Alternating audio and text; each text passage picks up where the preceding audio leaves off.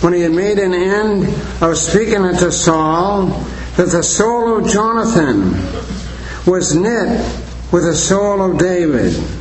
And Jonathan loved him as his own soul. And Saul took him that day, and would let him go no more home to his father's house. Then Jonathan and David made a covenant, because he loved him as his own soul. And Jonathan stripped himself of the robe that was upon him, and gave it to David, and his garments, even to his sword, and to his bow, and to his girdle. And David went out whithersoever Saul sent him, and behaved himself wisely. And Saul set him over the men of war, and he was accepted in the sight of all the people, and in the sight of Saul's servants. And it came to pass, as they came, when David was returned from the slaughter of the Philistines, that the women came out of all the cities of Israel, singing and dancing, to meet King Saul with tabrets, with joy, and with instruments of music. And the women answered one another as they played, and said, Saul has slain his thousands, and David his 10,000s. And Saul was very wroth, and the saying displeased him, and he said, They have ascribed unto David 10,000s, to me they have ascribed but thousands. And what can he have more but the kingdom? And Saul eyed David from that day forward. And it came to pass on the morrow, when the evil spirit from God came upon him, and he prophesied in the midst of the house, and David played with his hand, as at other times, and there was a javelin or spear in Saul's hand. And Saul cast the javelin, for he said, I will smite him even to the wall with it. And David avoided out of his presence twice. And Saul was afraid of David, because the Lord was with him, and was departed from Saul. Therefore Saul removed him from him, and made him his captain over 1,000, and went out and came in before the people. And David behaved himself wisely in all his ways, and the Lord was with him. Wherefore when Saul saw that he behaved himself very wisely, he was afraid of him. But all Israel and Judah loved David, because he went out and came in before them.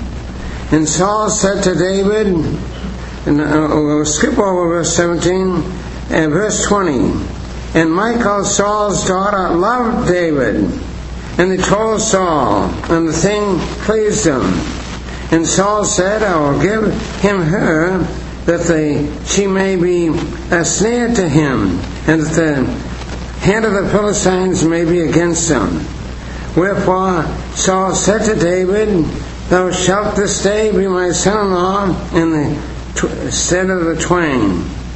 And Saul commanded his servants, saying, Commune with David secretly, and say, Behold, the king hath light in thee, and all his servants love thee. Now therefore be the king's son-in-law. And Saul's servants spake these words in the ears of David. And David said, Seemeth it to you a light thing to be a king's son-in-law, seeing that I am a poor man and lightly esteemed? And the servants of Saul told him, saying, In this manner spake David. And Saul said, Thus shall ye say to David, The king desireth not any dowry, but 100 foreskins of the Philistines, to be avenged of the king's enemies. But Saul thought to make David fall by the hand of the Philistines. And when the servants told David these words, it pleased David well to be the king's son-in-law. and the days were not expired. Wherefore David arose and went, he and his men, and slew the Philistines 200 men. And David brought their foreskins, and they gave them full tale to the king, that he might be the king's son-in-law. And Saul gave him Michal, his daughter, to wife. And Saul saw and knew that the Lord was with David, and Michal, Saul's daughter, loved him. And Saul was yet the more afraid of David, and Saul became David's enemy continually. Then the princes of the Philistines went forth, and it came to pass after they went forth that David behaved himself more wisely than all the servants of Saul, so his name was much set by. Now, in these verses that we read together, there's an expression that's not found hardly any place else. He behaved himself wisely. That's 4 times in these verses we read. David behaved himself wisely. Now, this should encourage all our young people, because David was only in his late teens or early 20s when this chapter was written about him. And so they should encourage young, but it's proper for all of us, whether young or old, to consider the wise behavior of David. Now, he behaved himself wisely 4 times, and really the unsaved pay far more attention to our behavior than our preaching. And so it's more important to behave wisely before the unsaved than it is to preach wisely. And of course, they're far more likely to pay attention to what we say if we behave ourselves wisely before them. We read in Philippians 1, verse 27, only let your manner of life let your manner of life be as becometh the gospel of Christ, so whether I come unto you or else be absent, I may hear of your affairs that stand fast in one spirit, with one mind, striving together for the faith of the gospel. The poet has put it, we're all writing a gospel, a chapter each day, for the things we do and the things we say. Men heed what we do, whether faith is a true, say, how is the gospel according to you? And I should ask, how is the gospel according to me? Hope every one of us want to be good advertisements for the gospel. Now, this word is found in Isaiah 52, verse 13. Behold, my servant shall deal prudently. Deal prudently is the same word as behave himself wisely. It denotes skill and success. So we could translate Isaiah 52 verse 13, he dealt wisely so as to prosper. And no one ever behaved himself so wisely as the Lord Jesus every moment that he lived. And our Lord Jesus only spoke of his love for the Father once. But his whole life is a wonderful manifestation of the love of the Father by the Son. And the greatest demonstration of his love for the Father is when he became obedient unto death, even the death of the cross. Philippians 2, verse 8. And even he himself said it. He said in John 14, verse 30, the prince of this world cometh, and hath nothing in me, but that the world may know that I love the Father. And as the Father hath given me commandment, even so I do. Arise, let us go hence. So, and really, his wise behavior has the results of the last 3 verses of chapter 53, verse 10 to 12. God pleased, himself satisfied, and his servants justified. Verse 10, the pleasure of the Lord shall prosper in his hand. All God's purposes will come to fruition because the Lord Jesus became obedient to death, even the death of the cross.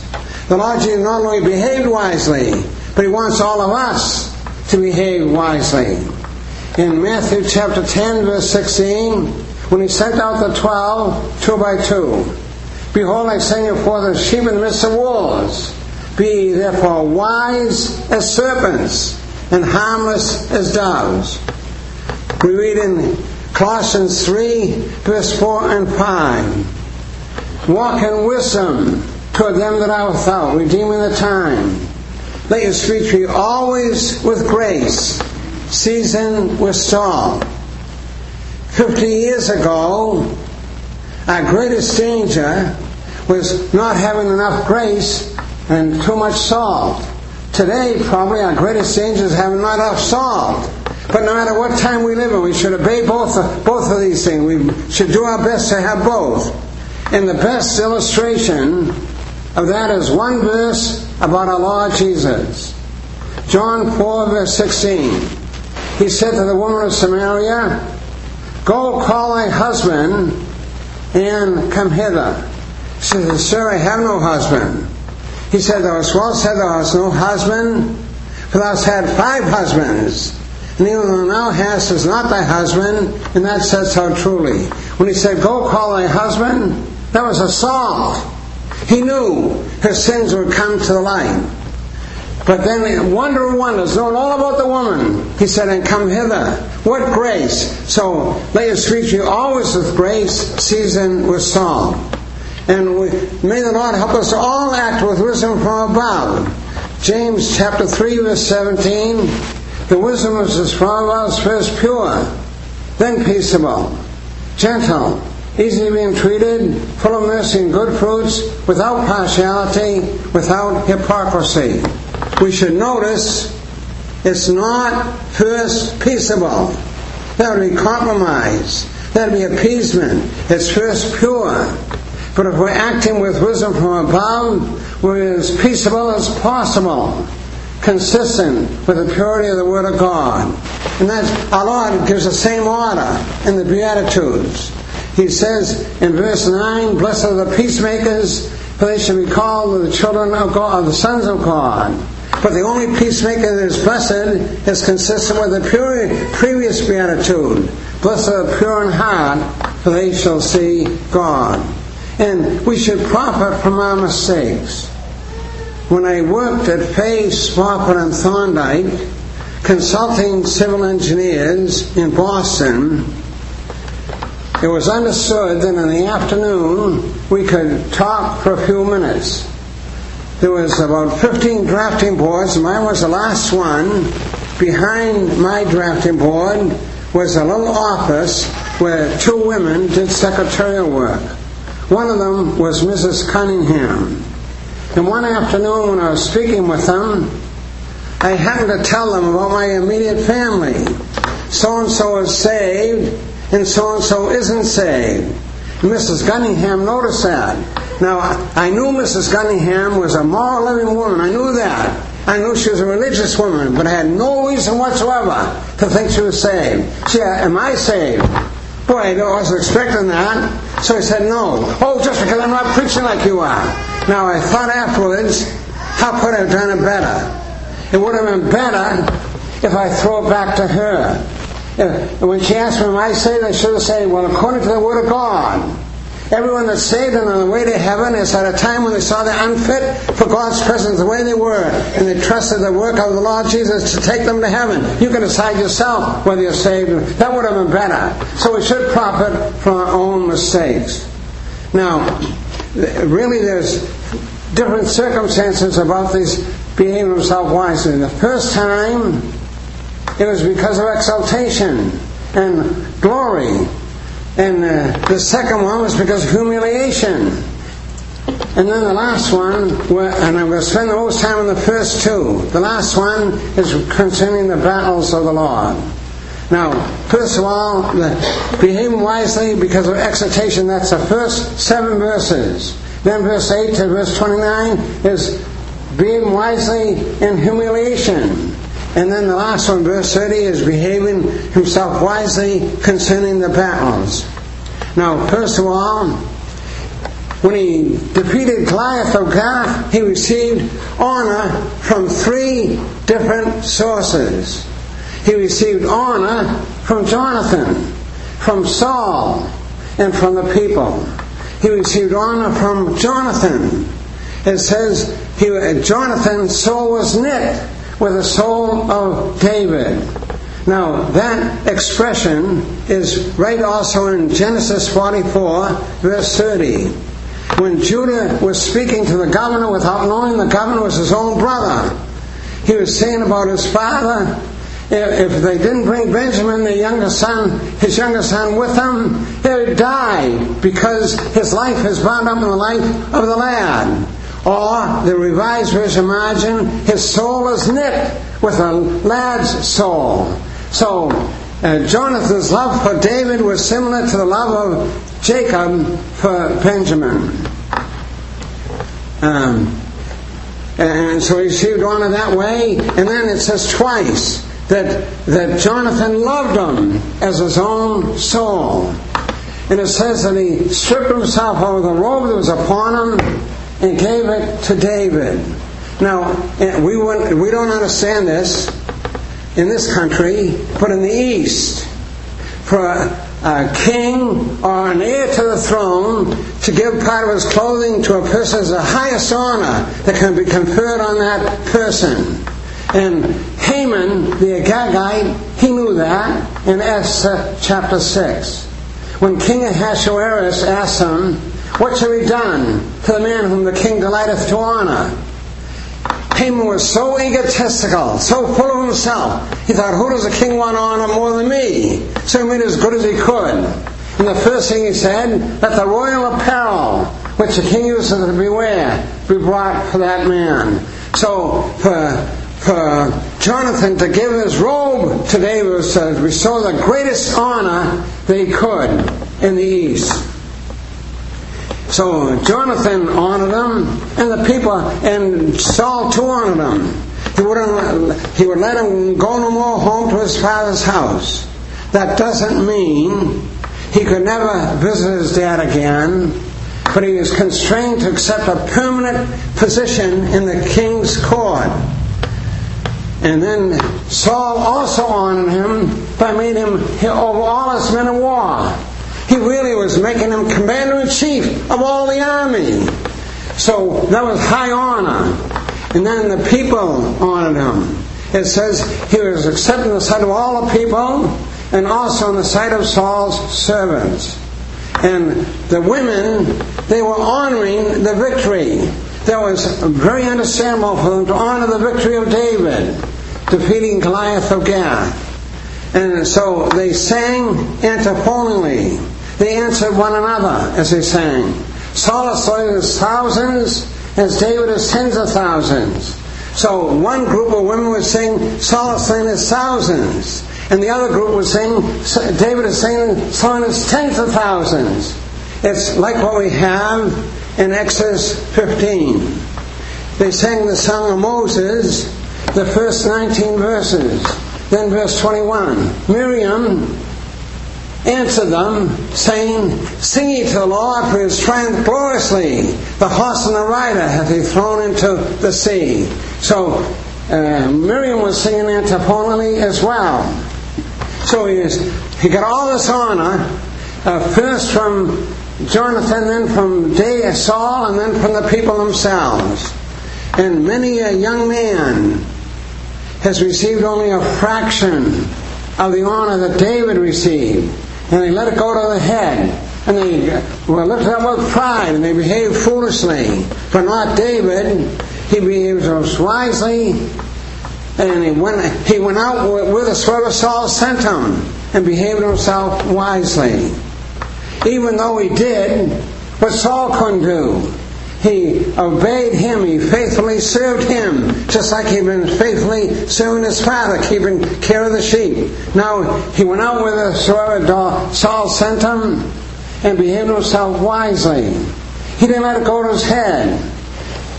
And that reminds us of our Lord Jesus when he was 12 years of age. Mary and Joseph found him in the midst of the doctors, both hearing them and asking them questions.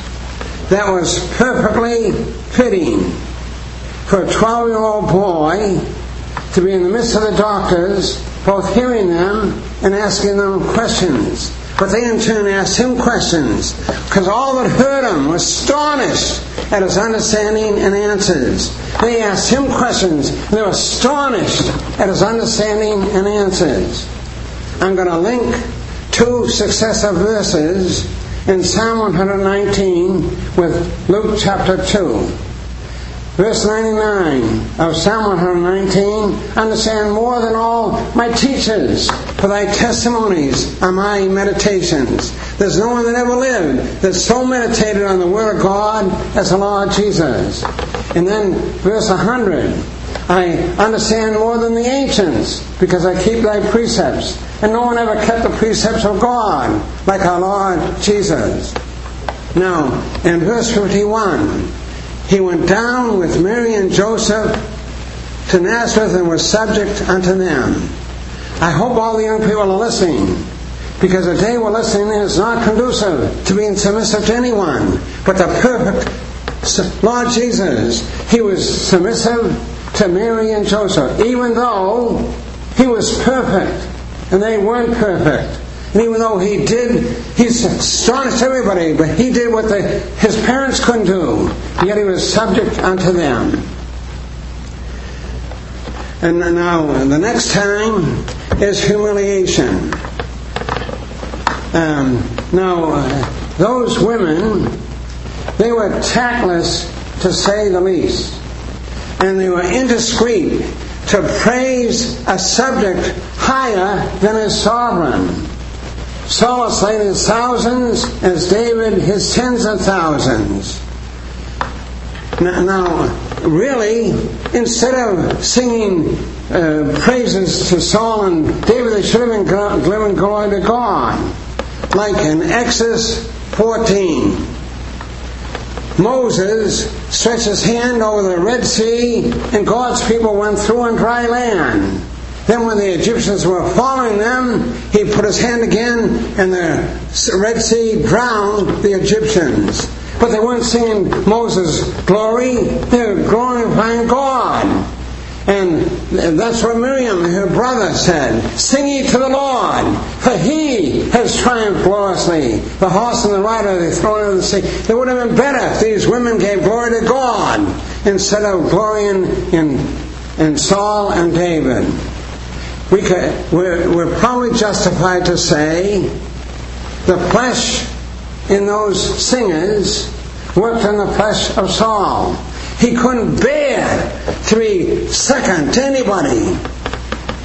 Spurgeon used to say, it takes more grace than I can tell to play the second fiddle well. But everyone in the assembly should know something about playing second fiddle. And if we know something about second fiddle, it'll help us when we have first fiddle. But if a person is first fiddle without knowing anything about playing second fiddle, it'll hinder them. But Saul couldn't bear the thought of being second fiddle to anybody. They were ascribed to David 10,000s, to me but thousands. So he eyed David from that day and forward.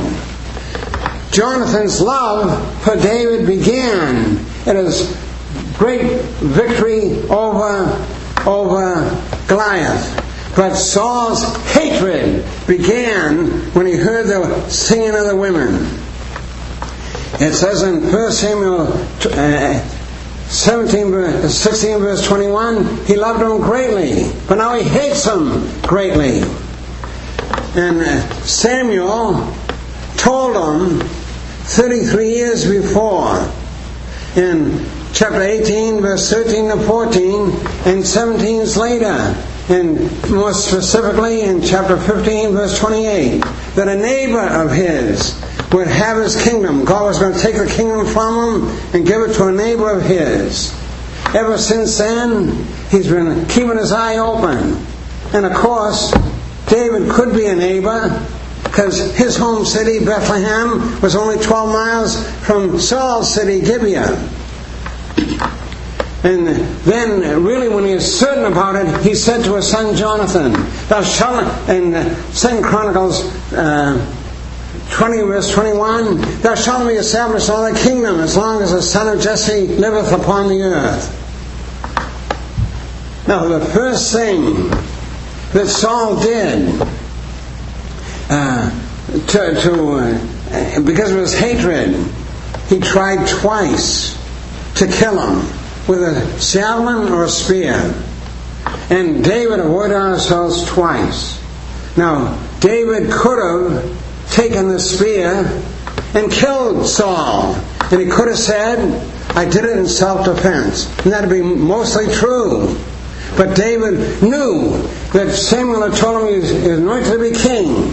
And so he did nothing to hasten the day that it reigned over Israel. And so he didn't do it. The second thing that he did, in hatred for David, he sent him from him and made him captain over 1,000. Boy, what a demotion.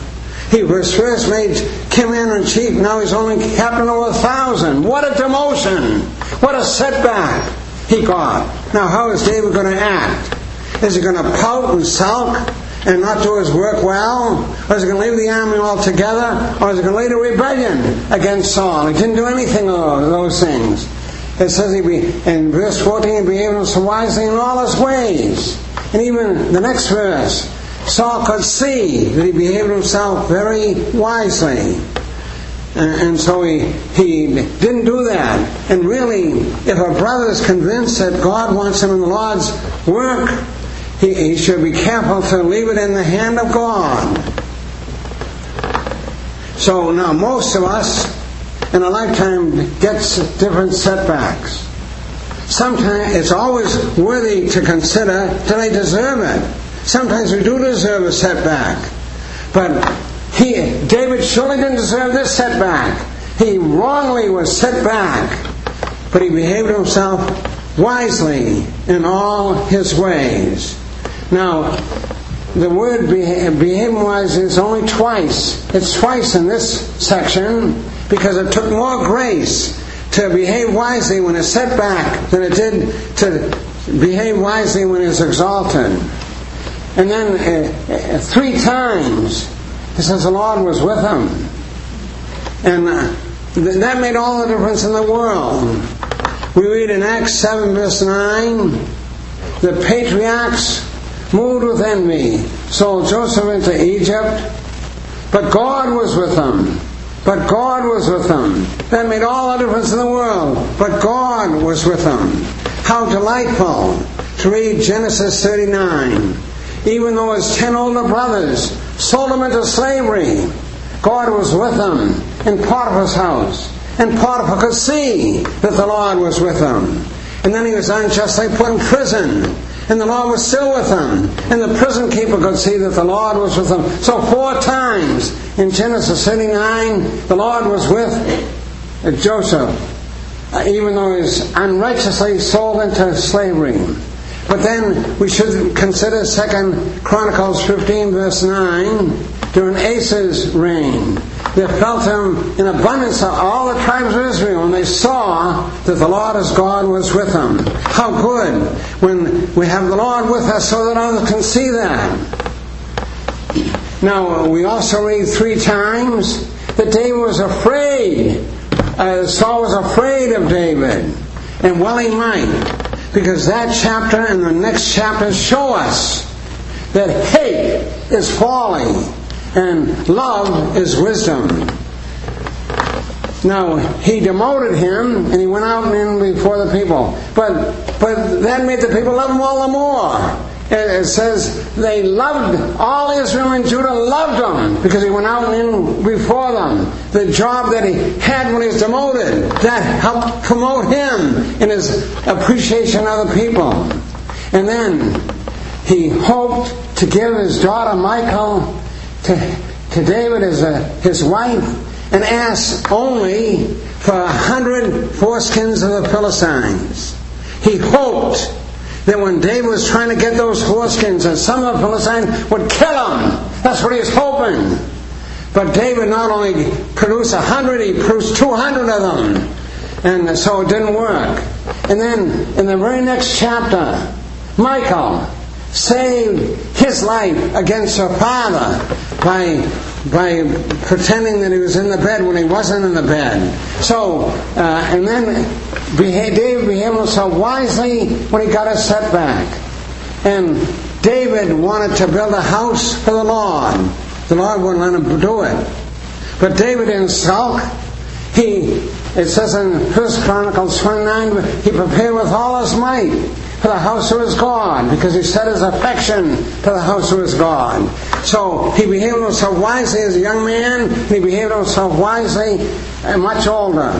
So, and then the last one, verse 30, about the battles. He behaved himself more wisely than all the servants of Saul, because it was a battle for the Lord. And may the Lord help us to have wisdom about being in attendance at all the meetings. If we're in assembly fellowship, we should try to be at every meeting that we possibly can. So may the Lord help us all to behave wisely for the glory of the Lord Jesus. Shall we pray?